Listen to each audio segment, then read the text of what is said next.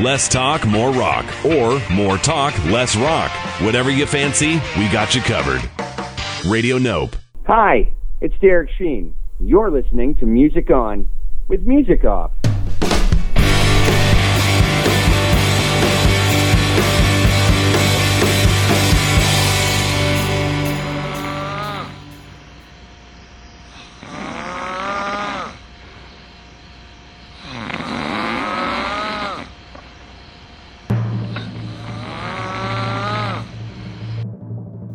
Ladies and gentlemen, it's Music On with Music Off.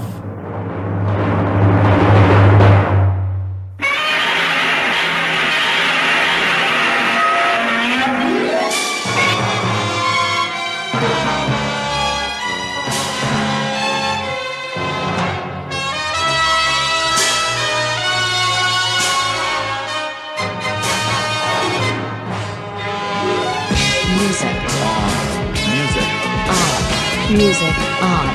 Music on.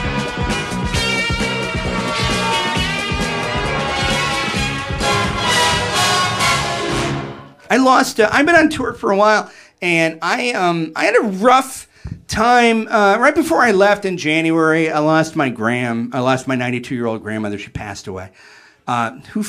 Someone just, that's super sweet, but also she was fucking 92, all right? Like, you can take it down a notch. She was 92. What else how long did you want her to live, by the way? Do you want her to live longer? Because the 90s suck. I don't know if you know, or late 90s are the worst. I know we're all scared to death. I get that we're all fucking frightened of them, or like, what's going to happen? What's up beneath the veil? What's on the other side of the wall? It doesn't matter. 92 sucks. 92 is too fucking long to live, okay? I know we're afraid of death, but we don't need to live that long. All right? Let's fucking quit it. 92. My grandfather told me, like, if I knew now what I knew then, I would have cashed my chips in at 80. Because I no longer wake up anymore. I come to. Every morning, he's just like, shit, hands, okay, it's still happening, still awake, still alive. Okay, fuck, how long does this keep going on? 80, 92, man, like, the call I got from my uncle, very empathetic, very sweet. He called me at 5:30 in the morning, and he was like, hey, I got some bad news, man, I'm sorry to wake you up. I know you have a lot on your plate right now. I got some real bad news, man. We, sometime around 4 a.m., we lost Graham, and shit, I'm sorry, man. We're just all real shocked here. Fuck did you just say? Like, I was with you right up until the weird thing that you just said. How the fuck are you shocked a 92-year-old person died peacefully in their home of natural causes? The fuck are you calling me crying that a 92... How are you shocked that she's dead? What else is she gonna do in her 90s that surprised you? Like, learn Spanish or become a barista?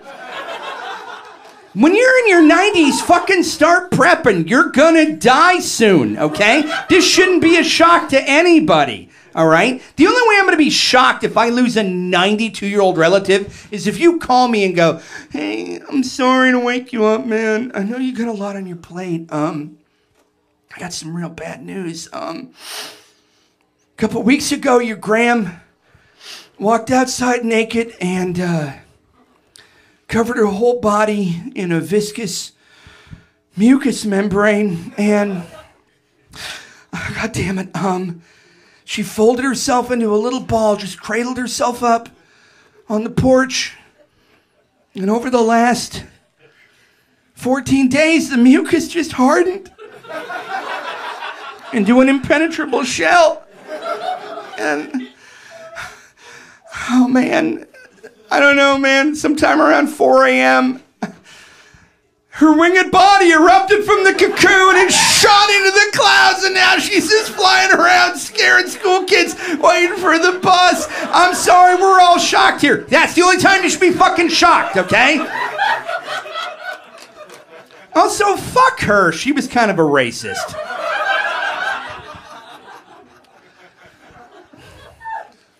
last conversation I had with my gram, she dropped the N-word.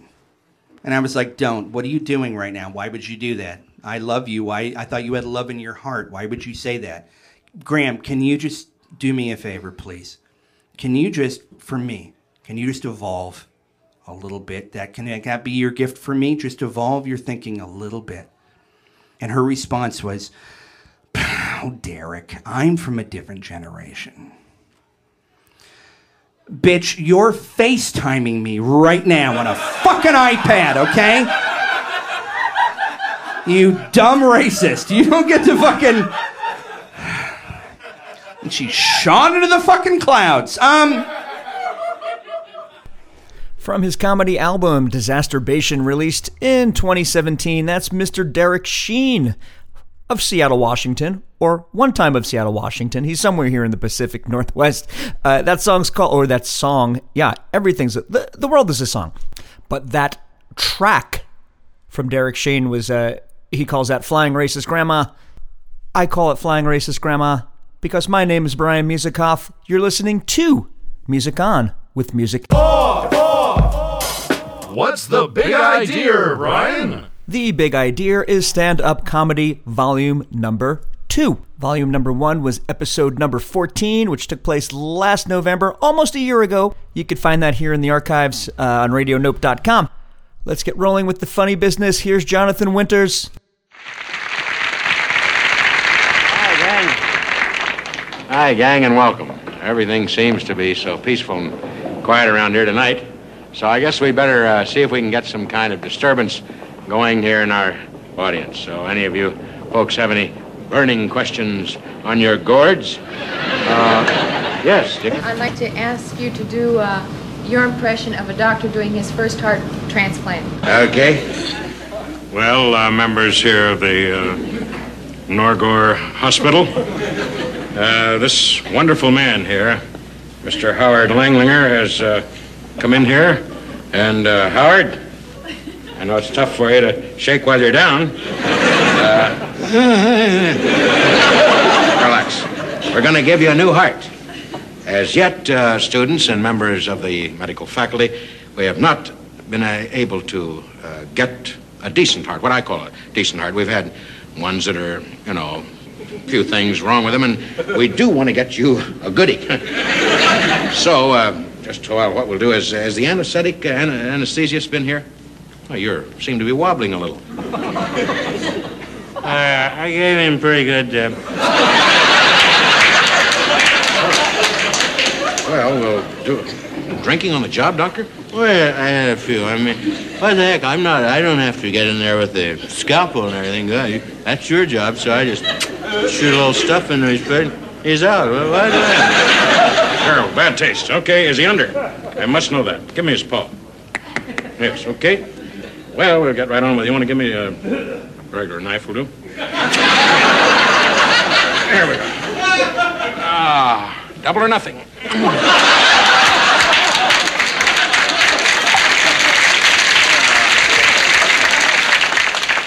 Nurse. Yes, what is it?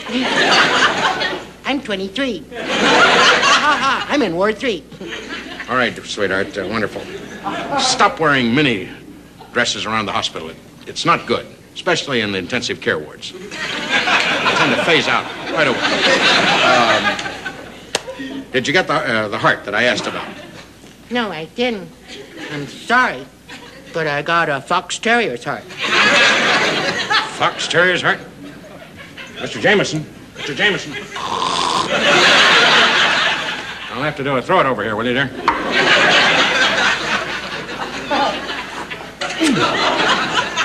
Okay, you want to give me that regular zipper there? All right, get him out in there to the other ward there when he comes around, the recovery ward. I'll talk to him. Give him a little time there. Time's up. Sometimes the mouse is... Oh, there it is. Okay, Dr. Jameson, how do you feel? Doctor? You're not... I'm the doctor, of course. Well, I've been under a lot of pressure today. You're the patient. Right, you're the patient. How are you feeling, sir? Take your time now. Remember, this cameras, television, the world is looking at it. And make a big guy out of me. So, Say the right thing, won't you?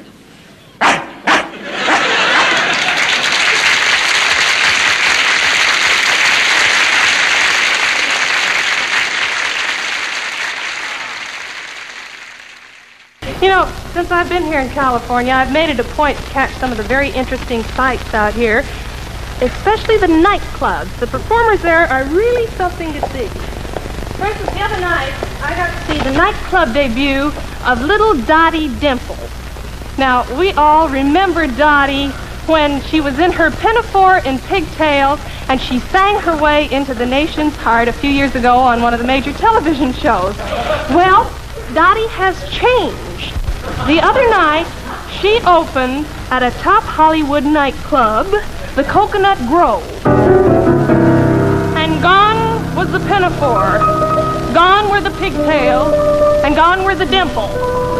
And in their place, the trench coat, the French cap, and the dramatic cigarette. The only trouble is Dottie never learned how to smoke.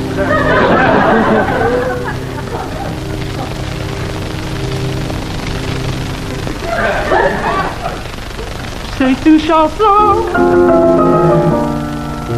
qui nous ressemble. Toi tu m'aimais,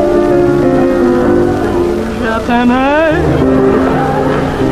Nous vivions tous ensemble. Toi qui m'aimais, toi qui t'aimais.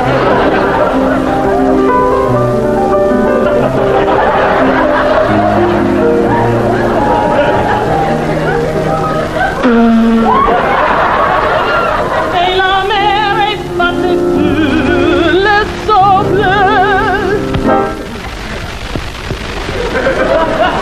Les pas des amants.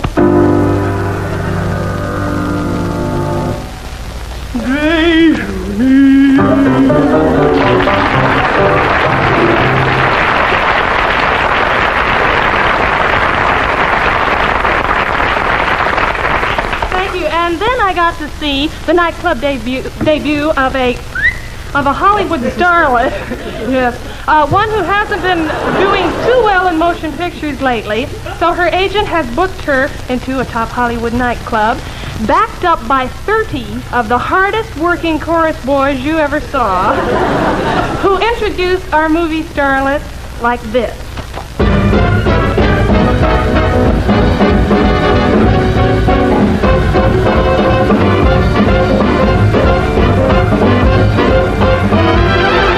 Here comes your favorite star. You've seen her from afar.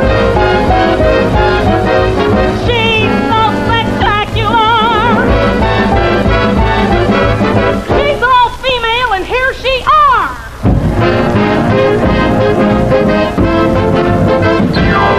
I'm lovely to look at, delightful to know, and heaven to kiss.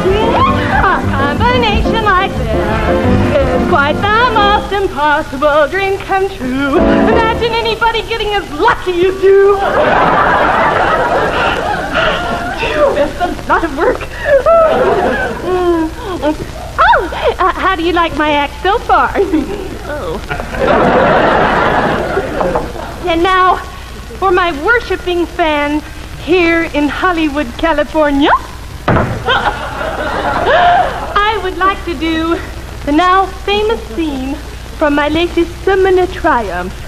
The dramatic scene for which the dramatic scene for which I will be nominated for an Academy Award. Could I please have complete silence while I get my image? Thank you.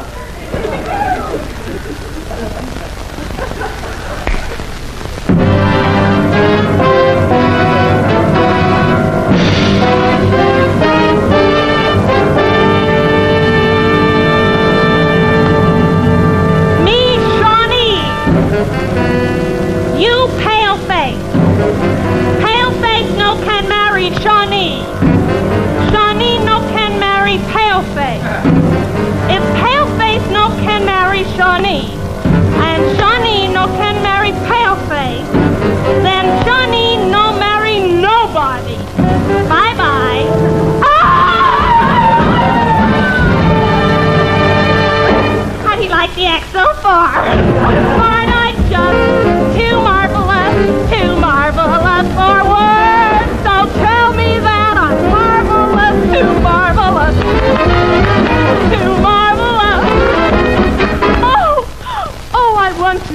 all you wonderful, loyal, devoted people for making me be so great here tonight.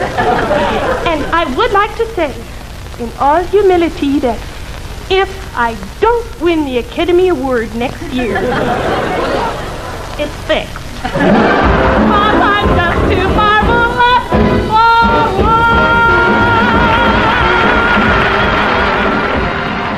Please join me in welcoming Mr. Don Rickles.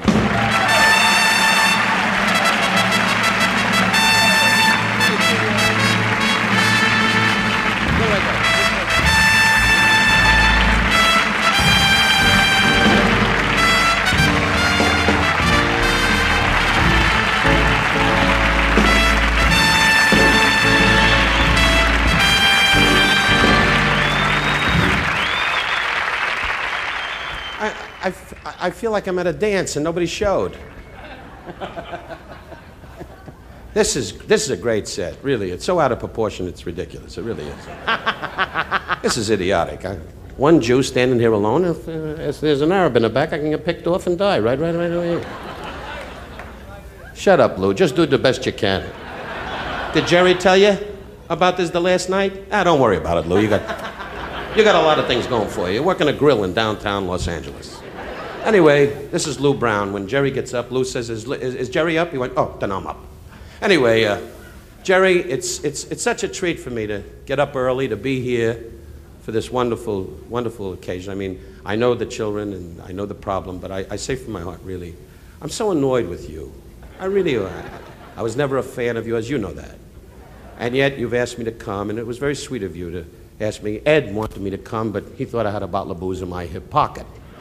But you I've never liked. You know that. We've always known each other. I remember years ago when I asked you to introduce me to Dean, and you said, not now, kid. I'm tied up tap dancing. But, and look at you today. You're the same age as me, only on you it shows. Everybody, Sammy, they all told you look handsome, you look wonderful. Look at your neck. You can tell your age right away.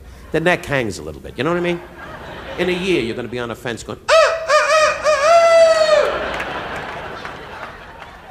I did that, and two Mexicans in the back went, time to go to work. Anyway, now don't write letters. I love the Mexican people. My gardener's a Mexican. I want you to know this. Jerry, I'm over here. Jerry keeps circling around like he's got a little key on his tuchus and he can't figure out where the hell he is. Anyway, Ed, you're great. You got a lot of funny lines. Anyway, Ed's here only as a favor. You heard about Johnny? It was a two-seater. Well, they pulled up. They cleared the mountain. Don't worry about it. Anyway, very close. You can start schmeicheling Jerry, because when Johnny retires, I know who the new guy's going to be, right? You do enough of these, you'll be his personal friend. I got to tell you, Jerry, really, this is my wife would have been here, but the excitement was too much for her. Naturally, she's at Gucci. But that's where Jewish ladies go. We just came back from Europe. By the way, we went to Monte Carlo. Remember I spoke to you? Jerry, tap on the table if you hear me. Kids have problems. He's deaf. Anyway, Jerry, I was in Jerry, I was in, I mentioned your name in France, and you got a medal there, and three guys went, you want a cab? Listen, nobody even knows you in France. You got the American public with your medals and everything. I mentioned it to everybody. I said, you know Jerry Lewis? The guy said, I'm a busy man.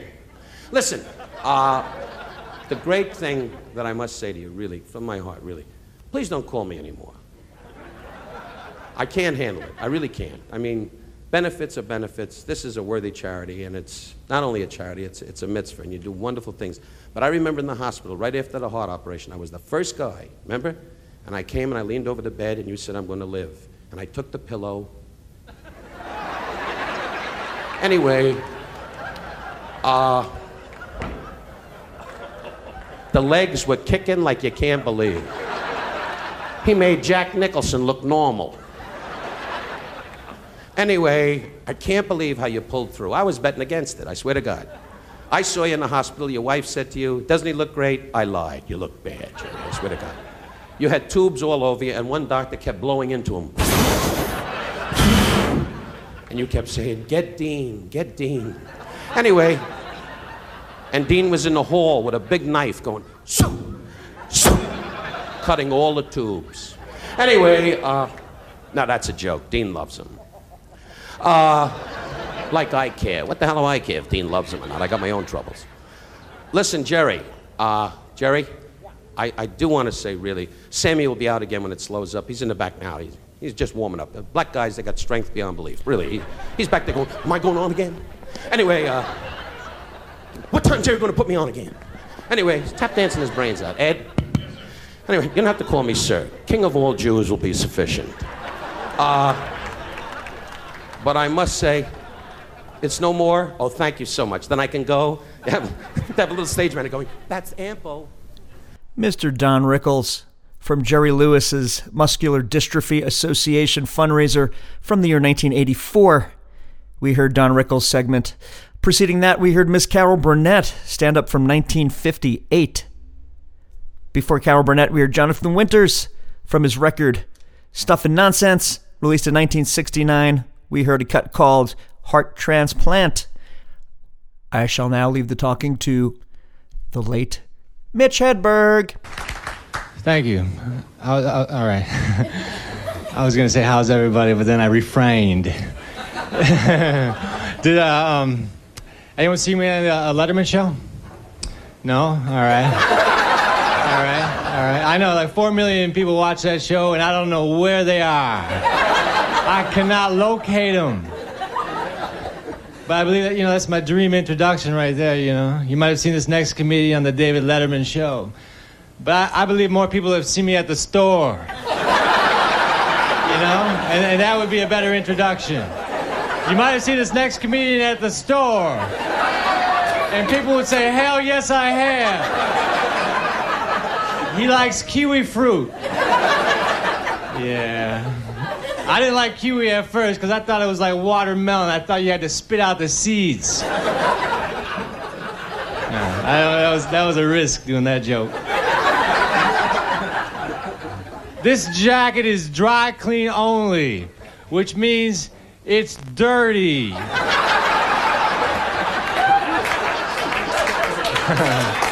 Dry clean only, all right, here we go.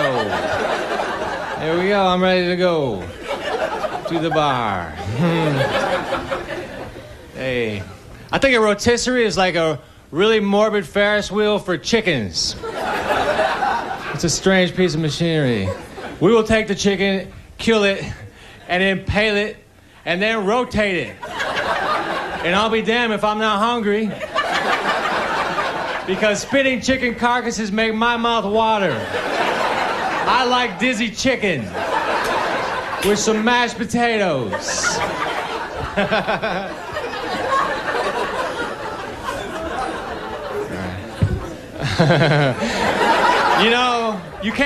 You can't please all the people all the time.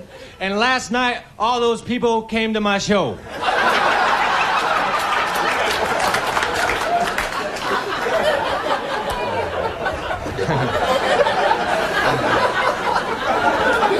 Do I got watermelon in my teeth? I feel like they got free watermelon in the bag, and I've been overindulging. I opened up a yogurt, and underneath the lid, it said, please try again. They were having a contest I was unaware of. But I thought I might have opened the yogurt wrong.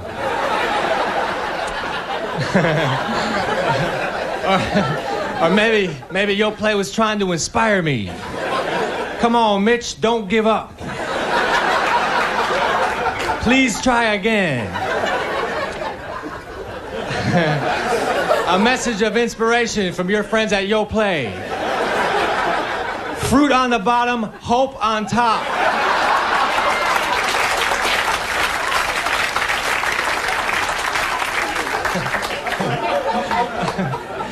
I'm so unanimated once the cameras are rolling. At the wrong time to be unanimated, I would say. All right. I can't wait till this set's over because I have a roll of lifesavers in my pocket and pineapple is next.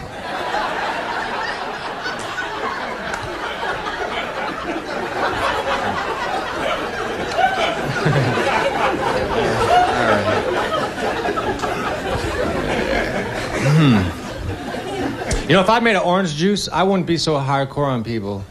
I would be more polite. Like, I would not print shake well on the carton because you don't know how good people can shake, you know? I would write, shake to the best of your ability. They don't have a diagram that shows the uninitiated how to shake. All right, put it over here, then put it over here, then put it over here quicker.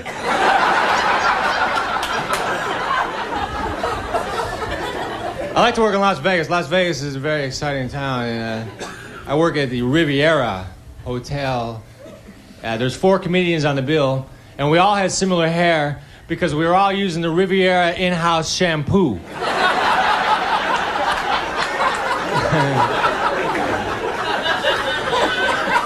It was 2-in-1 shampoo.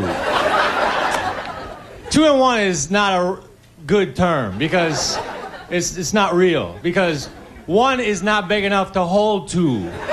That's why 2 was created. If it was 2-in-1, it would be overflowing.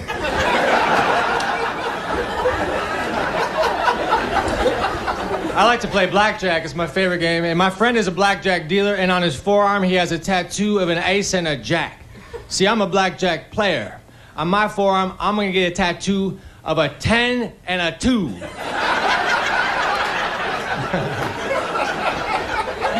And then maybe later a king.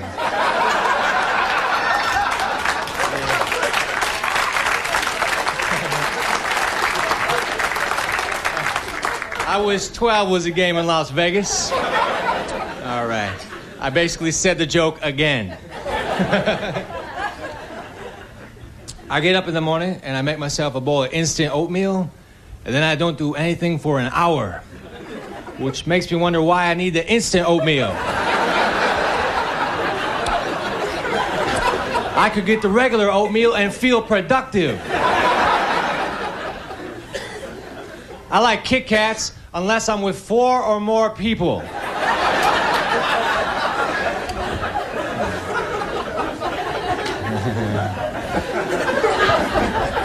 I work at this club in Nashville, and it's a 5-night-a-week club or something. And I wasn't getting very many laughs, so the club owner took me aside. He said, "Mitch, you're not getting a lot of laughs. You're gonna have to vacuum." He made me vacuum the club. It was embarrassing. So I told the next guy, "Hey, y'all gotta start laughing. Otherwise, don't drop anything."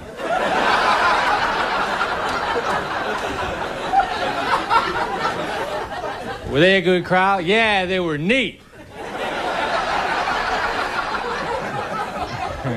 Some comedy clubs, they hand out comment cards. Those are rude. I don't like those. Like, I'll pretend this is one here. Like, people fill it out. There's a name and address, and there's a line that says comments, and people write down what they thought of the show. And sometimes people write negative things, and that's not necessary. Like I read something that say Mitch sucks.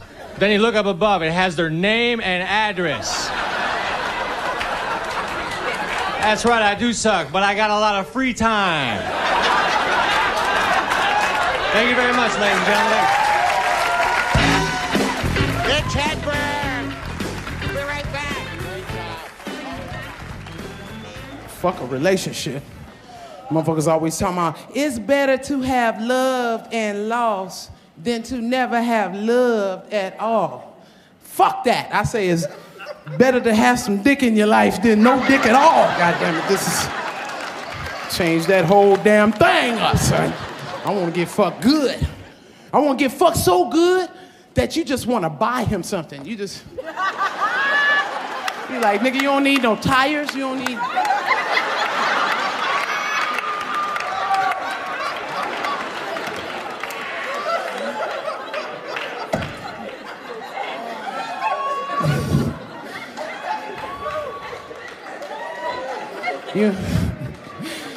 You don't want no money to start a business?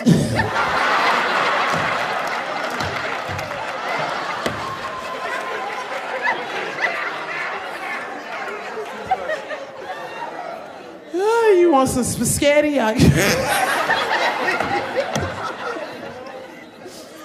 Then you start crying. You ever cried over some dick, yo? And you're like,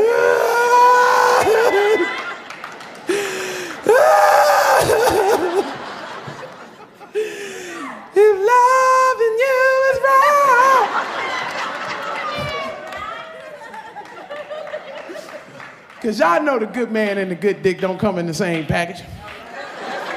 No, it don't. Fuck that. Now, I'm not saying that the good man can't fuck. I'm not saying that. I'm just saying he don't fuck you as good as that nigga that treats you like shit.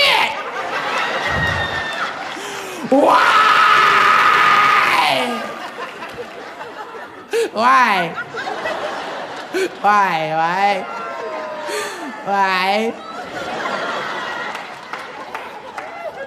You be over your homegirl's house crying because this nigga done dogged you out and shit. Your girl be mad as fuck. She be like, why you keep fucking with him? Why you keep going back to this nigga? This nigga keep dogging you. Why you keep fucking this nigga? He can fuck. He can fuck. The dick is too good. I can't let it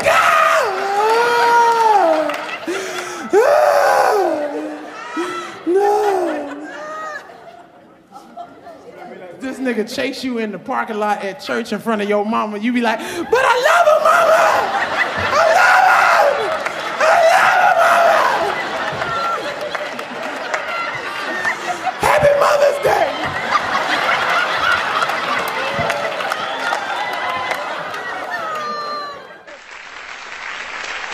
And you were there, and you were there, and who are you? And there's Toto going, you're stoned, man. You're just stoned. See, there's people who are even beyond marijuana. You know, the people who are going like, hey, is the show on? You know what I'm talking about? The Peruvian marching powder, the devil's dandruff. Nice thing, though. Cocaine. What a wonderful drug. Anything that makes you paranoid and impotent, give me more of that. What a freak thing to do. Whoop, we're back with sound again. Sorry about the sound. I got the sound from Hollywood. People in the balcony were going, we understood him. I guess Juilliard helped for a brief moment. I could enunciate to the back row, just like Sylvester Stallone doing Hamlet. This would be a place where Stallone could do Hamlet. To be or what? Thanks. Jeez. We're back again. We were discussing cocaine for a brief moment. The sound crapped up, but that's why I'm using Sapaza sound. No one wants their tapes back. I wonder why. We're talking about how cocaine basically affects you. There's also something called freebasing. It's not free. It costs you your house. It should be called home basing. Here's a little warning sign if you have a cocaine problem. First of all, if you come home to your house, you have no furniture, and your cat's going, I'm out of here, prick. Warning. Number 2. If you have this dream where you're doing cocaine in your sleep, and you can't fall asleep, and you're doing cocaine in your sleep, and you can't fall asleep, and you wake up and you're doing cocaine, bingo. Number 3, if on your tax form it says $50,000 for snacks, mayday. You got yourself a cocaine problem, smartass. And everybody's doing cocaine. Baseball players have to go in front of a grand jury. They're saying, yeah, I did cocaine. Can you blame me? It's a slow goddamn game. Come on, Jack. I'm standing out in left field for 7 innings. There's a white line going all the way down to home plate. Hell, I see the guy putting it out going, and that damn organ music. The third base coach doing this shit all the time. When he does this, I don't know whether to slide or do a line. You know what I'm saying? And people sliding in the home plate head first. Yeah, you out. Doesn't matter, baby. I'm up now. Yeah. And don't tell me those old-time baseball players weren't doing cocaine. You ever see those old films of Babe Ruth? Him going,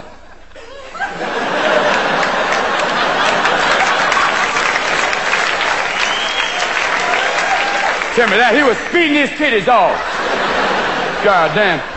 Now, football players, you can understand doing a little medication once in a while. Because in football, you're playing a game against people who are 6'8", weigh 250 pounds, coming at you at 80 miles an hour.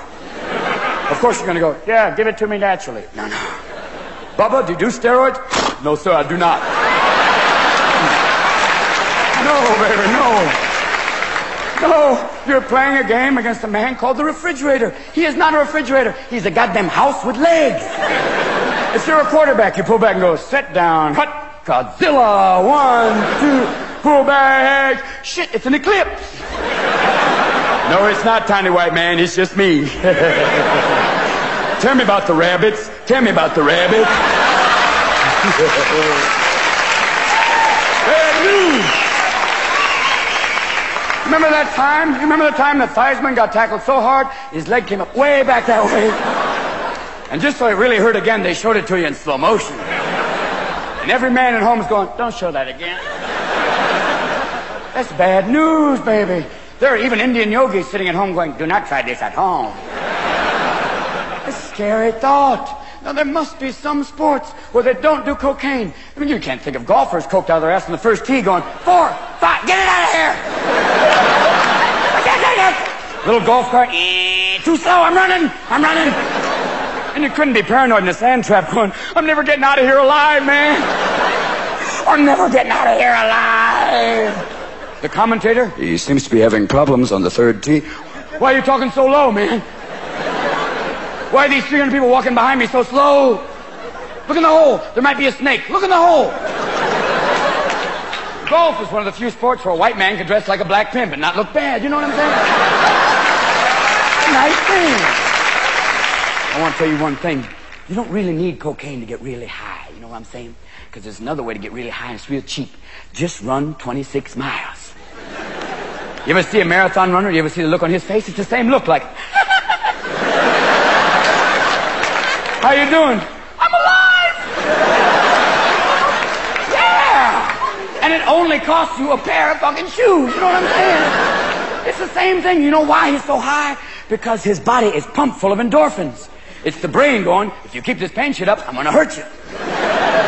Because that's why when you run, the first couple of miles you're going, I'm fabulous. After about 8 miles you're going, I'm not too good. After about 26 miles you're going, why the fuck did I do this? And you have that look like... And you never see a guy hanging out by a track going, my man, you need a pair of Nikes? Try one shoe on. Do this for a while. Because you don't need it. The basic thing to remember about cocaine is this. There was once a documentary. They asked a Peruvian Indian chief. They said, Chief, what's cocaine? He looked right in the camera and said, cocaine is our little gift to the white man for what you did to us. Yeah, you take our land, we give you a monkey for your back. That seems fair. Yeah, don't you know that? Don't you see it now, Swabbin? Of course, I know a lot of people going, you know, Helen and I, basically, we did drugs in the 70s, but in the 80s, what we like to do is get all of our stuff together and go, that gets me high, that's it. We like to look at the Sharper Image catalog and go, we don't have that yet, we don't have that yet. And that whole thing in Africa pisses me off. Everyone's sending food to Africa. Let's send some cocktails. Let's make it a party. Goddamn. There's your father over there with 15 cups of coffee, 8 cigarettes, going, your mother and I never did drugs. Beep. Come on, Pa. Your mom's taking 3 Valium. She's passed out in front of the TV going, don't change the channel. Don't you see? Don't you see? Oh, look at this. Maybe if Japanese people did cocaine, it'd be like, all right. Don't look at this way. Holy shit. Robin Williams from 1986, live at the Met in New York City. It's a bit called Cocaine. And if you heard that bit in 1986, or if you heard it today, and you told me that that did not make you curious or interested in the effects of said cocaine, then you are a liar. Stay off the tootski, kids. Alright?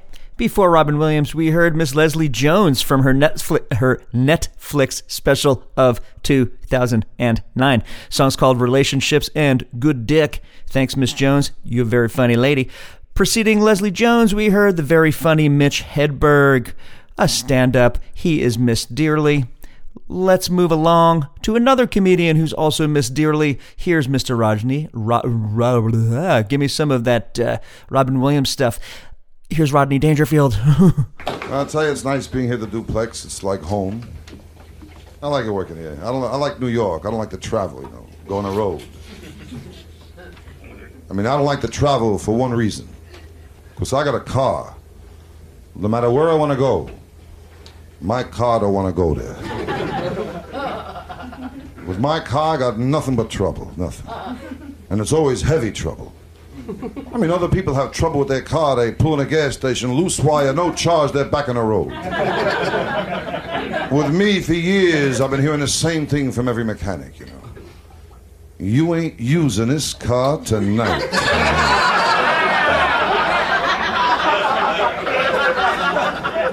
Well, the other day I was having my car fixed. I started talking to the mechanic.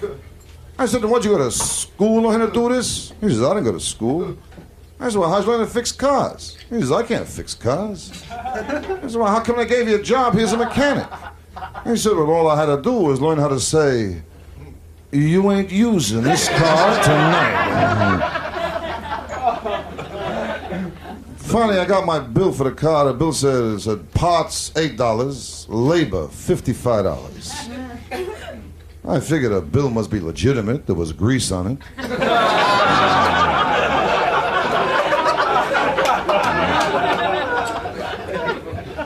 I went over to the head mechanic. I said, hey, what's with this labor? $55. Must be a mistake. Can you check it out? So we checked it out. He went over to a car that was being worked on, and he started to talk to 2 feet. Later on, I found out there was no one under the car. You know. They're fake feet. You buy them, they cost $7 a pair. You slip them under a car, you talk to them, that's all, you know. And I'll tell you, talk to these auto mechanics, they'll tell you how hard they work. They put in 12 hours a day. They may put in 12 hours. They don't work 12 hours. Because they only work when there's people around. You know. When they're alone, they don't do a thing. What's up, mister? You got a dead battery? I'm sorry, I'm all alone here. I'm alone here. I can't do nothing. I'm alone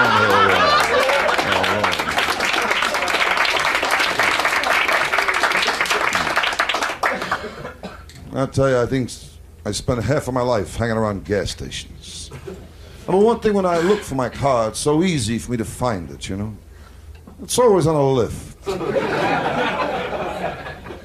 I'm always watching it going up and down and up and down. Well, I got the only car has more miles on it vertically than horizontally.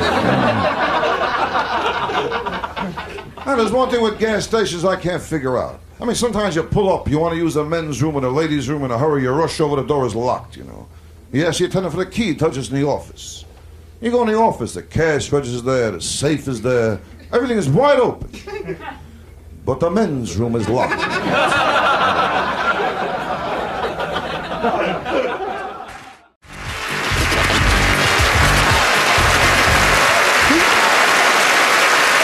Let me ask you young people a question. Where y'all come up with all these new diseases y'all got? Young people got they got acid reflux and compulsive shopping. Compulsive shopping, you're a thief, that's what you are. Tell them, baby boomers, we grew up, we had 3 diseases, didn't we? We had the measles, the mumps, and the chicken pox. That's all we could afford. Now you got they got another disease called ADD. Y'all heard about that one? Tell these young kids we grew up, ADD ain't nothing a good ass whipping couldn't cure.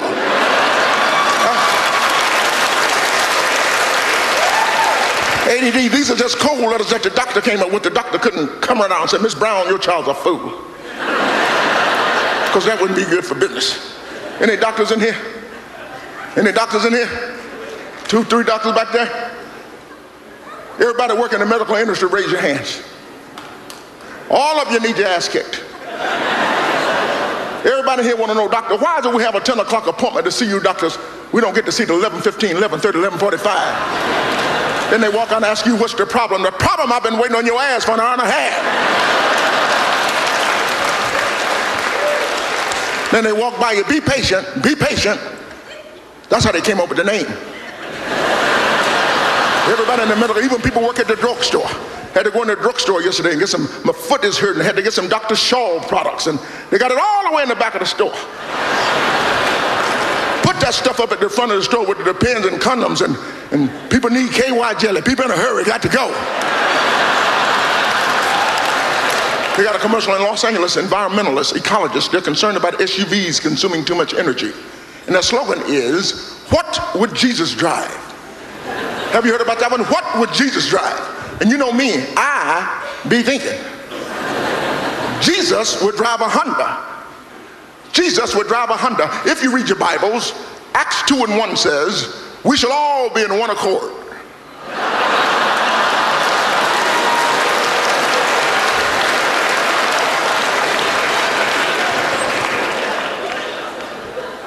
Commercials make me sick. So much stuff makes me, you know what makes me sick? People saying stupid stuff. I got off the airplane today, a man said to me, my wife gonna die when I tell her I saw you. I said, well, don't tell her. Why do people say stupid stuff? I'm on the airplane, a man sitting next to me, you going all the way?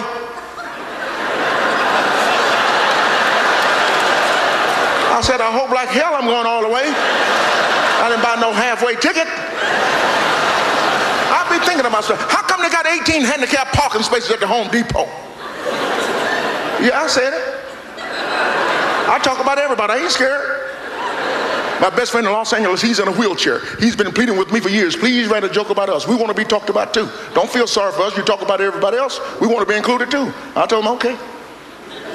I told him I'm pissed off at the government for spending $100,000 per bus to have a wider door and an elevator lift their ass up on the bus. I be thinking, how about a rope? Give him a rope. Hook their ass up to the back of the bus. When they get where they're going, let go. He said, that's good. I said, oh, I'm not through. You got me started. I'm not through. 18 handicapped parking spaces at the home. When the last time you seen somebody at Home Depot in a wheelchair, give me 3 sheets of that plywood up there and a bucket of nails? I be thinking. And I've been thinking since I was 15 years old. I had a curfew. Couldn't make it home before midnight. I was thinking, you know what I would do?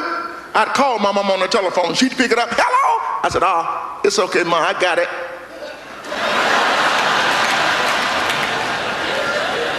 These stores are driving me crazy. Did you read in the paper, Costco, they're now selling caskets, coffins. Did you read that in the paper? Coffins. You go into Costco, give me a jar of dill pickles and a case of aluminum foil, and Grandma, she not feeling too good. Give me that blue casket up there. Only trouble is you got to buy 12 of them to get a good deal. Let's say you like peanut butter. Let's say you really like peanut butter so much you like to stick your whole head in the jar. I bought a bag of marshmallow. I use it as a mattress when my friends come over to visit me. These stores are driving me crazy. We got another store called IKEA. You got that in Canada? IKEA, I don't know what it is with this store. Very Scandinavian furniture, whatever, Swedish. I go in there, I see a nice little table I wanted. I told the salesperson, I like to have that desk. He said, sir, I'll go in the back and get it. I said, no, this one's good, right here. He said, no, sir, you have to put it together. You got to put it together yourself. I said, no, I'll take this sample on the floor. He said, sir, you got to put it together. Then he rung it up. I wrote him a check, ripped it up into 1,000 pieces, gave it to him. Put it together. These stores are crazy. Home Depot. Anybody here work at Home Depot? Does anybody here work at Home Depot? I feel like I'm in a real damn store.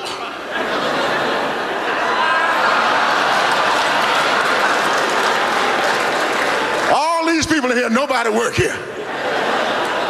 But you know me, I be thinking. I went down to Home Depot, couldn't find nobody to help me. I bought my own orange apron.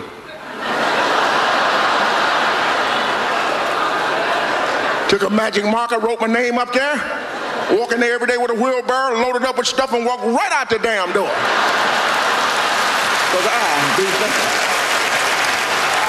Montreal, just for laughs. Just for laughs. I'm George Wallace. As you can tell, I'm not really an adult. I thought kids would make me an adult. I'm like, I'm going to start flossing. I'm going to register my car. Nope, nothing. None of that happened. This is when I knew I wasn't an adult. I was at a party and I was talking politics with this guy. And he clearly knew more about politics. Like, he was a full-blown adult. And as I'm sitting there talking to him, I'm like throwing a couple things. He's throwing a couple things. And then after a while, I'm like, you're in too deep. So I start throwing out buzzwords. I'm like, well, we need a filibuster. We're probably going to need a filibuster. I don't even know what that means. And then I'm like, you got to get out of here. You got to hear. I'm like, you know what we need to do? We need to start at the state level. That's how we take back the House. All right, man, I'll see you. And then I just like, get out of here now. State level. He's like, oh, he's thinking regional. I was at the grocery store the other day, and this woman's like looking at carrots. And I stand next to her, and I go, what, are you buying carrots? She goes, yeah, buying carrots. And I go, you ever wonder what it was like the first day they found one? She goes, nah, never thought of that. I go, well, I bet it was pretty interesting. Some guy was probably pulling weeds out of the ground all of a sudden. Everyone around him was like, what is it? He's like, I don't know. And they were like, why don't you eat it? And he was like, what if I die? And they were like, what if you live forever? And she goes, I'm just gonna get my carrots.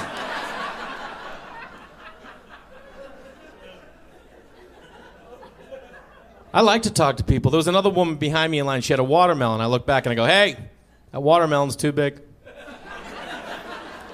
She goes, how do you know? I go, because I'm looking at it. It's too big. She goes, you don't even know how many people it's for. I go, how many people is it for? She goes, 8. I go, yeah, it's too big. I go, you're going to get home, you're going to have it, you're going to quarter it, you're going to cut up a quarter. You're like, oh, look, that's enough for everybody. Now you're stuck with 3/4 of a watermelon. Maybe tomorrow you'll have that other quarter, but now you're stuck with a half a watermelon. Nobody's eating watermelon 3 days in a row. She was so mad at me. She goes, oh, yeah? Well, 2 days ago, my husband ate an entire pineapple. And I go, he ate an entire pineapple. She goes, yeah, he did. And I go, you gotta go get another watermelon. You out of your mind? This guy's sucking back pineapples. You're gonna roll in with this? Get out of here. Nobody gets it. How many people when you're grocery shopping return the carriage, the shopping cart when you're done? How many people return it to the little corral? Good people. Good people. How many people tuck it behind a bush? They're like, this is someone's job to come get it. I love that you're like, it's goddamn right I do.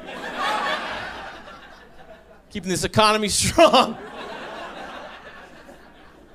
I've been on the fence. I've done both. For a while I returned. And then I got into, like, we were going to this one Vons and the shopping. Usually the corrals were pretty close. And I would like to do this one where you push it and you try and glide it in. Like, you got to be careful. When you're shopping, you need to, like, bend it a little, like, know which way it rolls. Does it roll right? Does it roll left? Just so you can be that guy. You ever push it and you let it go and you're like, oh shit, that's gonna get a car, and you have to like chase it? It's the worst. Someone sees you like, look at this idiot! I was trying to be cool. I don't do either of those things anymore. Now I wait till I see somebody who's getting out of their car and I go, hey, you using a shopping cart? And they're like, yeah, why? And I go, you ever seen a grown man try and receive a shopping cart at 25 miles an hour? They have no idea. They're like, what the fuck is this?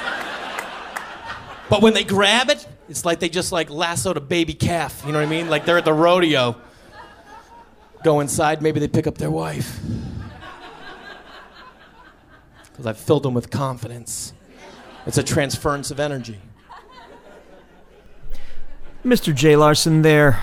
Stunted Mental Growth, the name of that bit. Fun fact about Mr. Larson, in high school, somewhere in Massachusetts, he was a pogo stick champion, which means that there is a pogo stick association or league.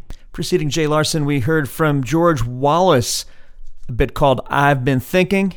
Top of that short set, Rodney Dangerfield, Get a Horse. That's recorded in 1966, live at Upstairs at the Duplex. Let's hear some stand-up from 1950. Take it away, Henny. Good evening, ladies and gentlemen. I'm here because Lola wants me to be here. I don't have to do this for a living, you know. I bet on the race today. I bet on Nashua to place. Feel good today. Just got back from Miami, ladies and gentlemen. They said, come down to Miami. This time of the year, you get a nice room near Miami Beach for $20 a week. I was living in Savannah, Georgia. I love the way the people talk down south. You walk out of a store, they say, hurry back, your hair. Come back, get your hair. They think you're deaf down there. I'm down on the wall, and the fellow said, where you at? I was right there. Well, I got down to Miami. I stopped at a very swanky hotel. I had to take a shave before they let me go in that barbershop.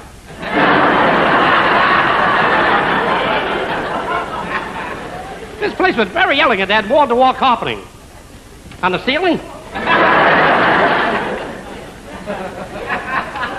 They had a Persian rug made out of real Persians. Fellow dropped a quarter. A bellhop saw it, picked it up, gave it back to the fellow, and the man gave him a buck tip. This is the way to live dangerous, isn't it? Here I am back on television again. I was on television about 4 weeks ago. I received 2 offers from plastic surgeons. TV has changed the entire picture. I walked into my shoemaker. I said, give me half soles. He said, go away, I'm studying opera.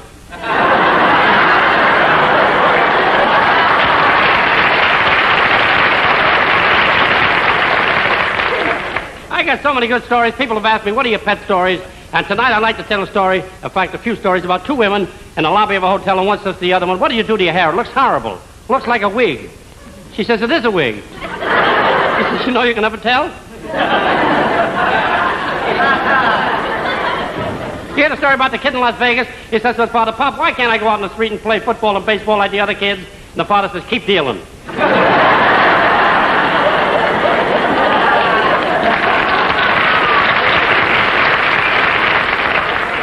You hear about the traveling salesman on the road, the car breaks down, he goes to the farmhouse, he says, can I stay overnight? My car broke down. Farmer says, sure, you can stay here overnight. We're rather crowded. You'll have to sleep in the same room with my son. So the traveling salesman says, yeah, I must be in the wrong joke.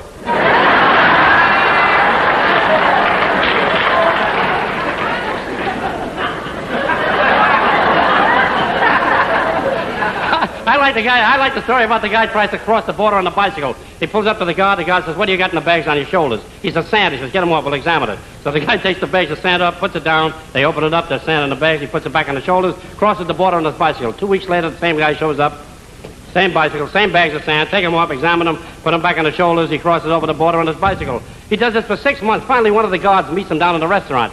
He says, look, buddy, you got us crazy. I'm one of the guards on the job. We know you're smuggling something. I won't say anything to anybody. What are you smuggling? The guy says, bicycles.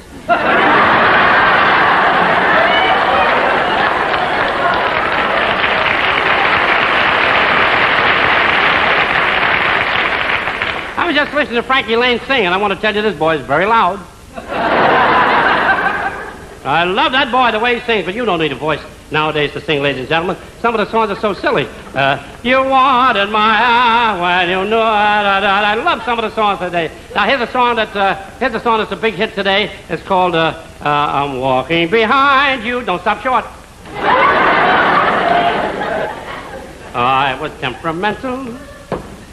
My landlord wasn't gentle.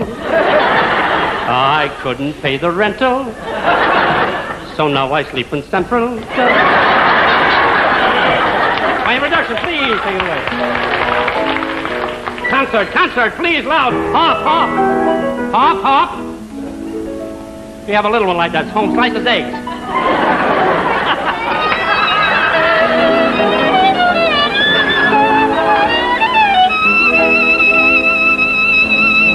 Want to get a guy crazy, send him a telegram, but on top of the telegram, you put page 2.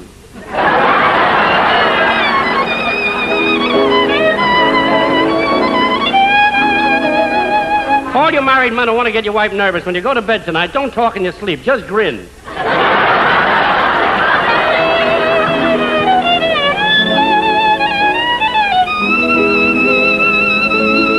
Here's a riddle for you. What looks like a lox, feels like a box, and flies? A flying lox box.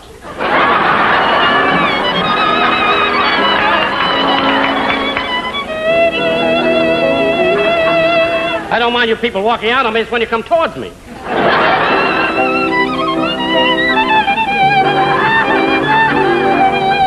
A flying lox box.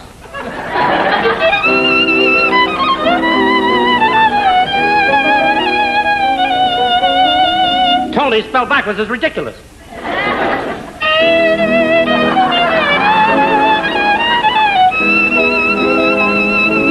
Mothers and fathers, have your daughter 18 years or older? Have a good talk with her. She'll teach you plenty.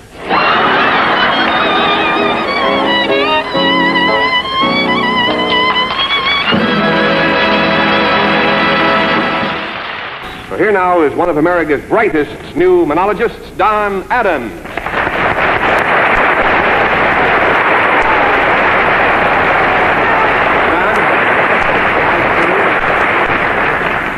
Don, what are you going to do for us tonight?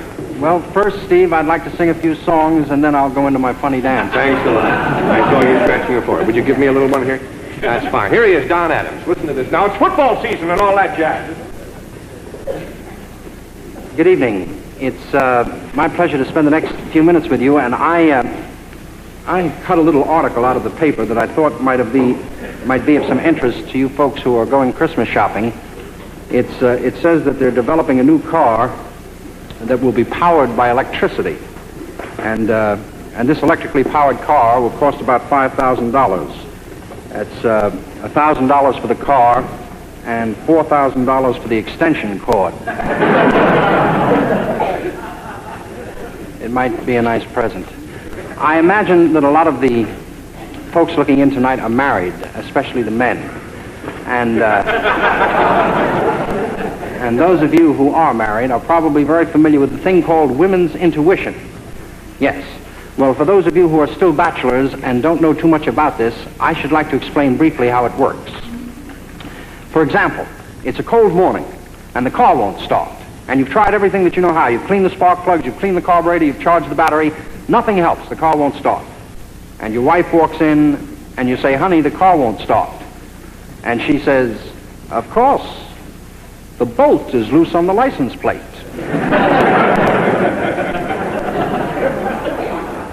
So you smile and you tighten the bolt on the license plate. Not only does the car start, but the dashboard clock that hasn't worked in 4 years starts ticking like Big Ben.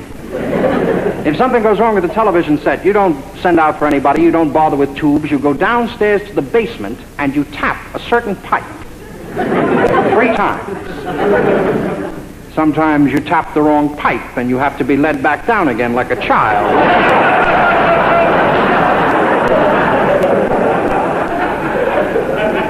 I was working in the workshop the other day with an electric drill, and the electric drill wouldn't work. And I said, honey, the electric drill won't work. And she said, change your shoes. So I put on a pair of old white sneakers, and the electric drill still wouldn't work. I said, honey, I changed my shoes, and the electric drill still won't work. And she said, stupid. I said, change the fuse. Who ever heard of making an electric drill work by changing your shoes?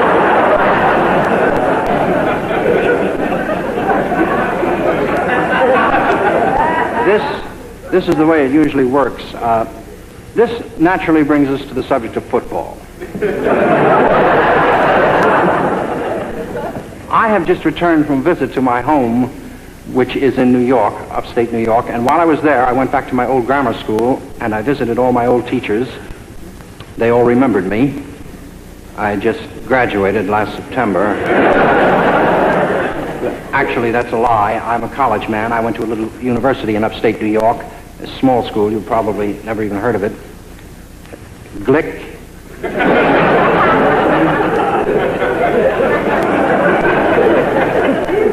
It's a small school. Anyway, we had a man up there, and he was a football coach, and he was one of the great football coaches. As a matter of fact, he was known in sports circles. Well, he was known just everywhere. We just used to like to think of him as Mr. Football. Leon Football was his name. And I'll never forget the day that we played State University. It was during halftime, and he was giving us one of his magnificent pep talks. All right, men, I'm not going to stand up here today and give you one of my magnificent pep talks. I'm not going to remind you of your old alma mater. I'm not going to remind you of the honor and the glory of this school and its great colors, which have gone unblemished for the past week and a half. No, I'm just going to remind you of the bets we have on this game. We're loaded up to here. Those bookies mean business. Now, men, we've got a job to do, and we've got the players to do it with. Naglansky. And we expected bigger things from you this year, Naglansky. Well, just don't sit there when I'm talking. That's better. Now, Zapmara, you're a good end. And Hopnagel, you're a good halfback. And a good end and a good halfback go hand in hand. But not on the campus.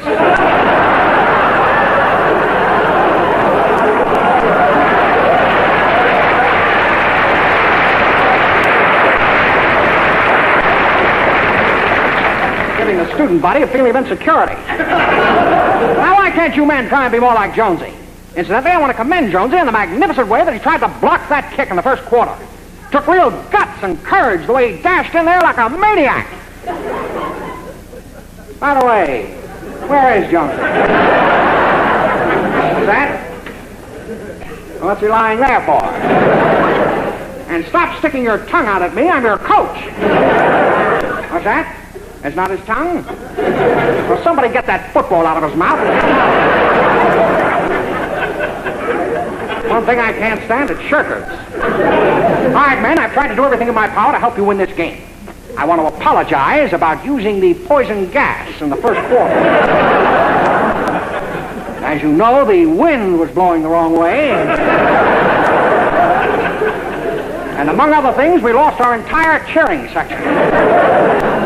Yes, well, nobody feels this more than I do because, as you all know, before becoming head coach here this morning, I was assistant cheerleader for 27 years. And so at this time, I should like to lead you in one of my favorite cheers. All right? Everybody up. Boom-a-laka, boom-a-laka, boom-a-laka, boom. Boom-a-laka, boom-a-laka, boom, boom, boom. A ling-a-laka, ling-a-laka, boom. A ling-a-rang-a-tang-a-rick, a rick-a-ticky-tack, a rang, a rick-a-zack, a rack-a-lacky boom. A ring-a-ting, a rick-a-ticky-tack, a brow-wax-a-wax-a-wax, brow-wax-a-wax, hi-ho, hi-ho, walla-go-walla-go-wax. A ring-a-ting, a ring-a-lang. Ring-a-ting-a-lang-a-rang, a rang-a-tang, a rick-a-ticky-tack, a ring-a-lack-a-boom. A ring-a-zing, a rang-a-tang-a-lang-a-boom. Ring-a-tang, a ring-a-rack, a rick-a-ticky-tack, a rang-a-lack-a-boom. Yay, glick. Kind of gets you right in here, doesn't it? Makes you sick to your stomach. All right, men, before sending you back out to that slaughterhouse, I just want to go over one or two more things. There have been some nasty, vicious, ugly rumors going around that I have tried to fix the examination papers and trigonometry of some of the members of this squad. And these ugly, vicious, nasty rumors have been directed at some of our new boys that we recruited from the Mau Mau. All right, men, stop rattling those spears. In leaving you, I should just like to leave you with the words of the founder of Brick University, Morris L. University, who said,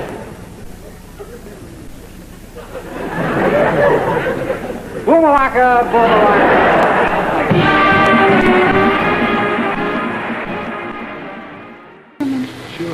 Joey Bishop. You know Joey Bishop. Joey, would you do a favor for me? It's a personal favor. Anything you ask, Diamond. Well, would you smile for me just once? Now? Well, no. I want to give you the right build-up and everything. You give him a close-up now. Don't forget. Here, give him the close-up. And this is going to be a television first. You ready? Yeah. Ladies and gentlemen, Joey Bishop smiles.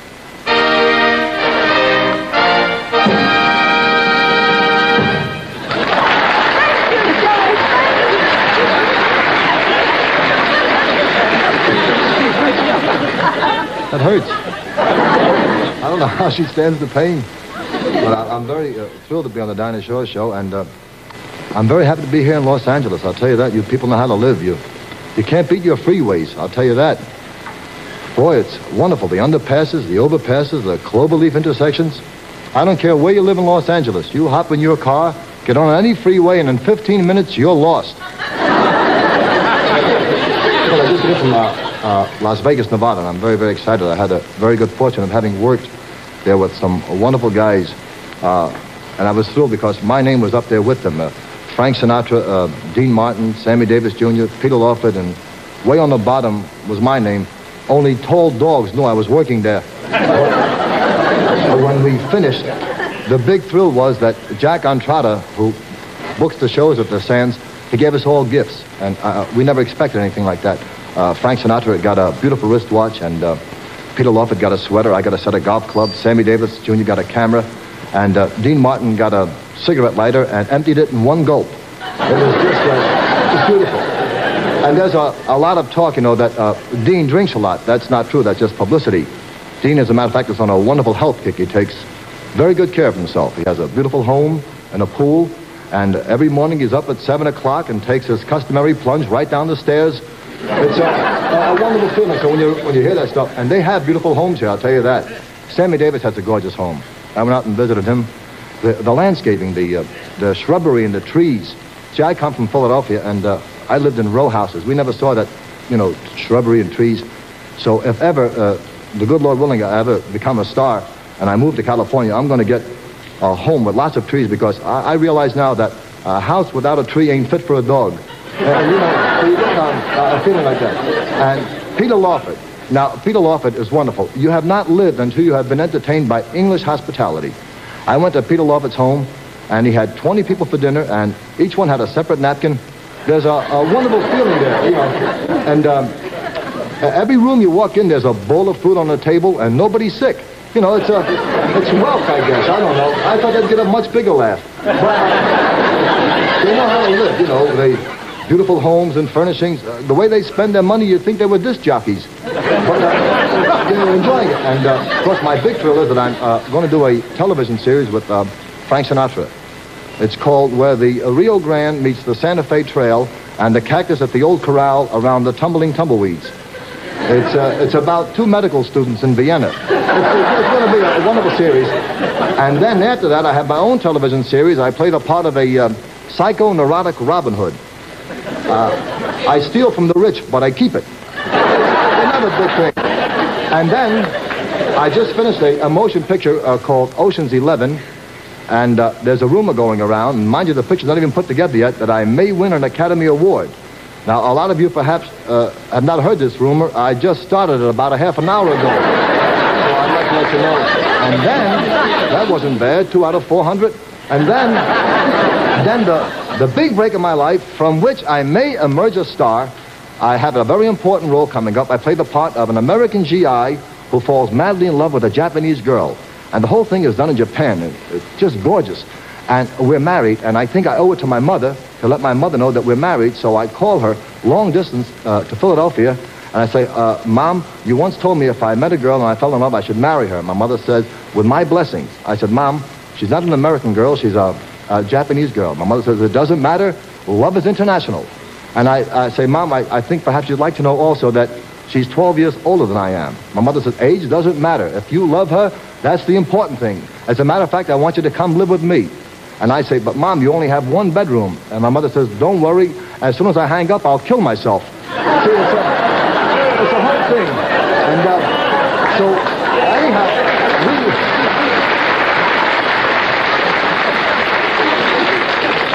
anyhow, we stay married, and as luck would have it, we're blessed with a son. See? Now, years go by, and my son, my very own son, with my Japanese wife, is talking to me, and he says, and I say to him, I don't care, you're going to be bar mitzvah. It's a beautiful thing. When you see it, it'll all take place.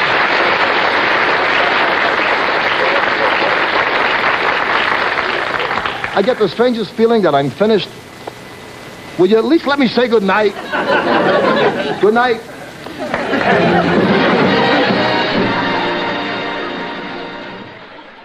That's the Rat Pack's own Joey Bishop, stand-up recorded in the year 1960. Preceding Mr. Bishop, we heard New York City's own Mr. Donald Yarmy, a.k.a. Agent 86. You know him as Mr. Don Adams. That's Mr. Adams' stand-up from 1957. Before Mr. Adams, we heard Mr. Henny Youngman from 1955. Hilarious stand-up right there. This has been episode number 57 of Music On with Music Off. This is volume 2 of our spotlight on stand-up recordings. I have 2 more tracks to take us out before this episode's close. We will hear from Mr. Carl Reiner and Mel Brooks from 2000 Years with Carl and Mel. The track, I have to stop saying that. The track is called The Astronaut. And after that, we'll hear from the good Mr. Sid Caesar, live from Dick Clark's Live Wednesday Night. That was a program that aired in 1978. Thank you for listening. Here is Mr. Brooks and Carl Reiner. We have our tape recorder set up at an Army base. We can't tell you exactly where for security reasons. We're going to speak to some of the men who are billeted at the base. Sir, may we speak to you? Yeah, sure. Go ahead. Yeah, sure you can. What do you want to say? Say it fast. They'll catch us. Sir, we were not going to say anything that will be against security. Sure. What do you do here at the base, sir? I'm an astronaut. Are you, sir, one of the 7 astronauts who have been chosen? That's right. I'm one of the 7. They're going to shoot me out into space, into the blue. Now, wait, above buildings. Now, sir, just one moment. I Sure. seem to have... I'm a little nervous. I'm afraid I'm going to lose my life. That's why I'm nervous. Yes. Well, sir, may I ask you something? Sure. I saw the pictures of the 7 astronauts that appeared in Life magazine. Yeah, you saw those pictures, yeah. You are not among them. None of them are them. I mean, those are not the real... No, those are models. You see, they can't take pictures of us. We're monkeys, man. What do you mean you're monkeys? Well, let me explain something. Those are 7 handsome men. There's 7 beautiful men. In Life As a matter of fact, one of them is very beautiful. That's none of your business. None of my business. Now, those 7 guys, they're models, see? You mean they're not really flyers? flyers? No, they're not really flyers. They're models. They say Commander Robert L. Jones. That's not Commander Robert L. Jones. You are? That's Estelle Winwood. God knows who he is. Who knows who he is? You mean, but they're models. See, they're beautiful. They take pictures of them so that we're not ashamed for Russia to show such ugly little astronauts. You're not a very good-looking man. No, I'm a monkey. I'm very close. I'll tell you why. I was cleaning the latrine here at the base, see? Oh. And the general came in to wash his hands, see? And he looked at me and he said, you know, you look like a monkey. I said, thank you, sir. That's what you say to them when they insult you, see? Otherwise... Now, how do you... Otherwise, they stick their fingers in your nose and rip it off your face. They're tough. That's how you get to be a general. You're cruel and you're tough. Now, you know, a general pulled my tooth out once in a parade ground, stuck his hand in my mouth, said... said, here's your tooth, son. Whack! And pulled it out of my mouth. You know why? Why? Because I giggled. You don't giggle when a 4-star general goes by. Now, sir, when are you going up into space? Thursday. Oh, I'm sorry. I shouldn't have told you that. Why not? Well, that's supposed to be a military secret. Oh, well... Forget I said. Tuesday. Say Tuesday. Tuesday. We're going up Tuesday. You're going up Tuesday. We're going up to space Tuesday, right? Yeah. Tuesday about 4 o'clock. Yeah. Actually, it's Thursday at 5. Well, sir, I don't think I should be hearing all this. Well, that's all right. I'm going to die anyway. I don't care. Sir, are you really... I haven't got a chance. It's very cold up there. Have you ever been up on a test run? Yes, they have a machine here at the base, see? And they strap you in the machine and they whirl you around for about 3 or 4 minutes. That's all you can take, and then you puke your guts out. It's a terrible machine, see? It's a great machine. I puke my guts out every time. I can't take it. I'm nauseated 3 out of 4 hours in the day, in your 24-hour cycle. I had to learn all that. Yes. I had to learn the cycle of the moon and sun. Do you know that the Earth does not revolve around the sun? Wait a minute. It does. It does, yeah. It does. Yeah, wait. The moon doesn't revolve around the sun. No, sir. Wait a minute. We all revolve around the sun. Now, I'm a little disturbed. 16 out of 19 people revolve around the sun. Sir, I'm a little disturbed that they're sending you up to be the first man in space. You seem ill-equipped to be an astronaut. What do you mean? I got gloves and everything. I mean intellectually. I've got a heavy fur hat. I've got goggles and everything. Excuse me, now I've got to get in the machine and puke my guts out. Pleasure. It's wonderful working with you so long. You certainly do.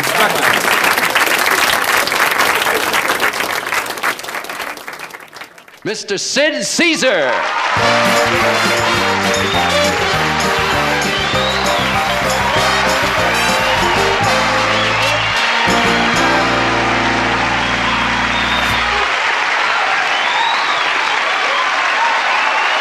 Thank you. Thank you. Thank you very much. Have you ever spoken? Have you ever, when you speak to somebody, even if you don't know him or not, when you walk away, you always think, what is he thinking about me? Right? Well, this can go with inanimate objects also, I'd like to show you how this world of ours might look through the eyes of a penny chewing gum machine. Now, he's a very honest penny chewing gum machine. He's down in the subway, standing up, attached to a pillar in the subway, selling his gum. Here he is, the penny chewing gum machine.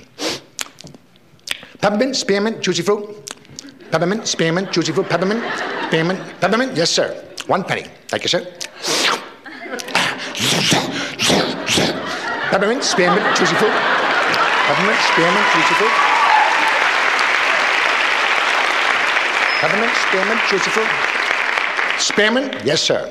1 penny. Thank you, sir. Peppermint, spearmint, juicy fruit. Peppermint, spearmint, juicy fruit. Yes, sir. 1 penny. Thank you, sir. Peppermint, spearmint, juicy fruit. Boy, it's going good, huh? People coming and buying, chewing gum. I like that. I like to see it, you know. Hey, I'm empty. Boy, I've never been empty before in my life. I don't know. I hope I don't get any customers. I don't want to cheat anybody. Oh, no. Here comes a customer. Gee, I hope the guys come to fill me up. Oh, no, sir. No, please, sir. Don't give me the penny. No, please, sir. No, don't give me the penny. No, I don't have any gum, so I don't want to cheat you, so don't give me the penny. I'm very honest about that. Please, don't. Look, I'll give you a penny back. There, so there's your penny back. No, please, sir, don't give me the penny. I don't have any gum, so please don't give me the penny. I'm trying to be very honest with you. Please, don't give me the penny, please. Please, don't give me the penny, please. I'm done. All right, I'll give you the penny back. There's your penny. No, please, sir, don't give me the penny. I told you I don't have any gum.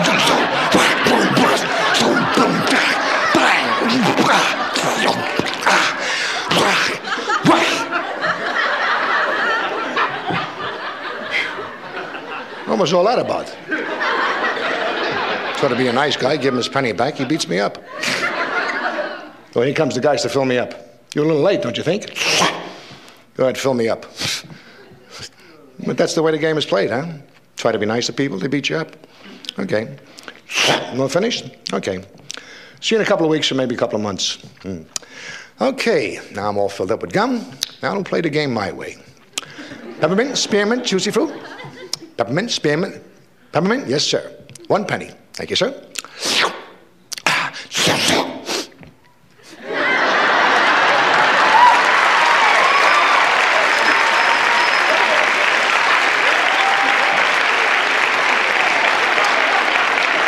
Would you like to try again, sir? Like to try again? Surely. 1 penny. Thank you, sir.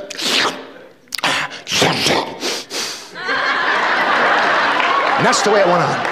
Day after day, week after week, month after month. And finally, one day, the guys came down to open me up, and they saw those thousands and thousands of pennies and not one stick of gum missing. And finally, one of the guys said, hey, this kid's got talent. We'll waste him down here as a penny chewing gum machine. Let's make him a slot machine.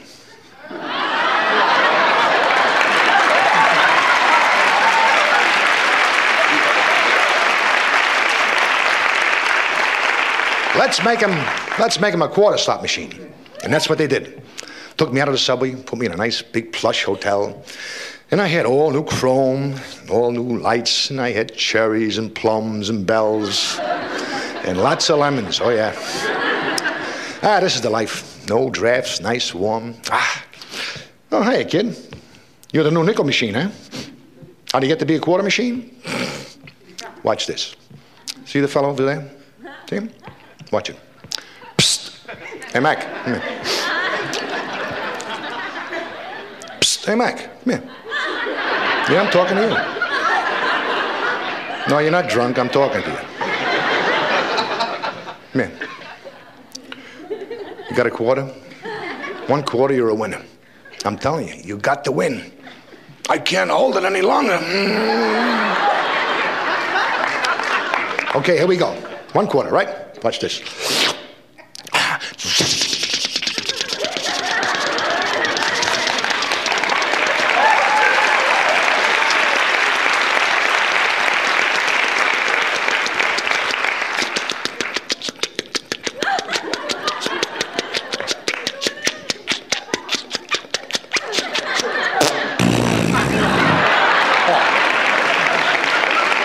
I couldn't pay off. The boss is watching. I can't pay off when the boss is watching, right? The boss is watching. Come on, try it again. Here we go.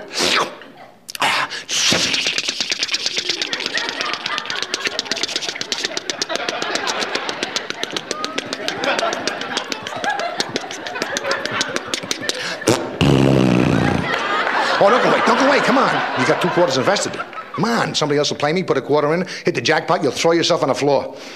Come on, here we go, one more time.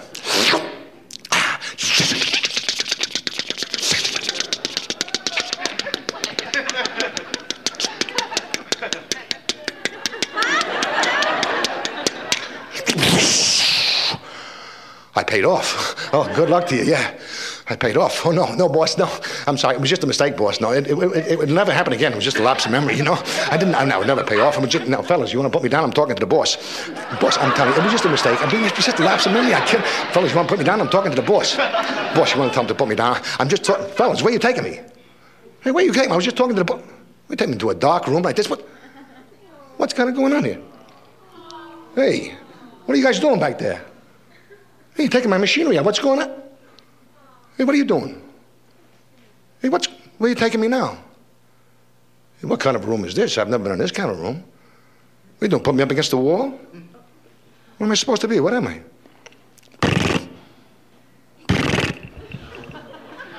I'm a towel machine.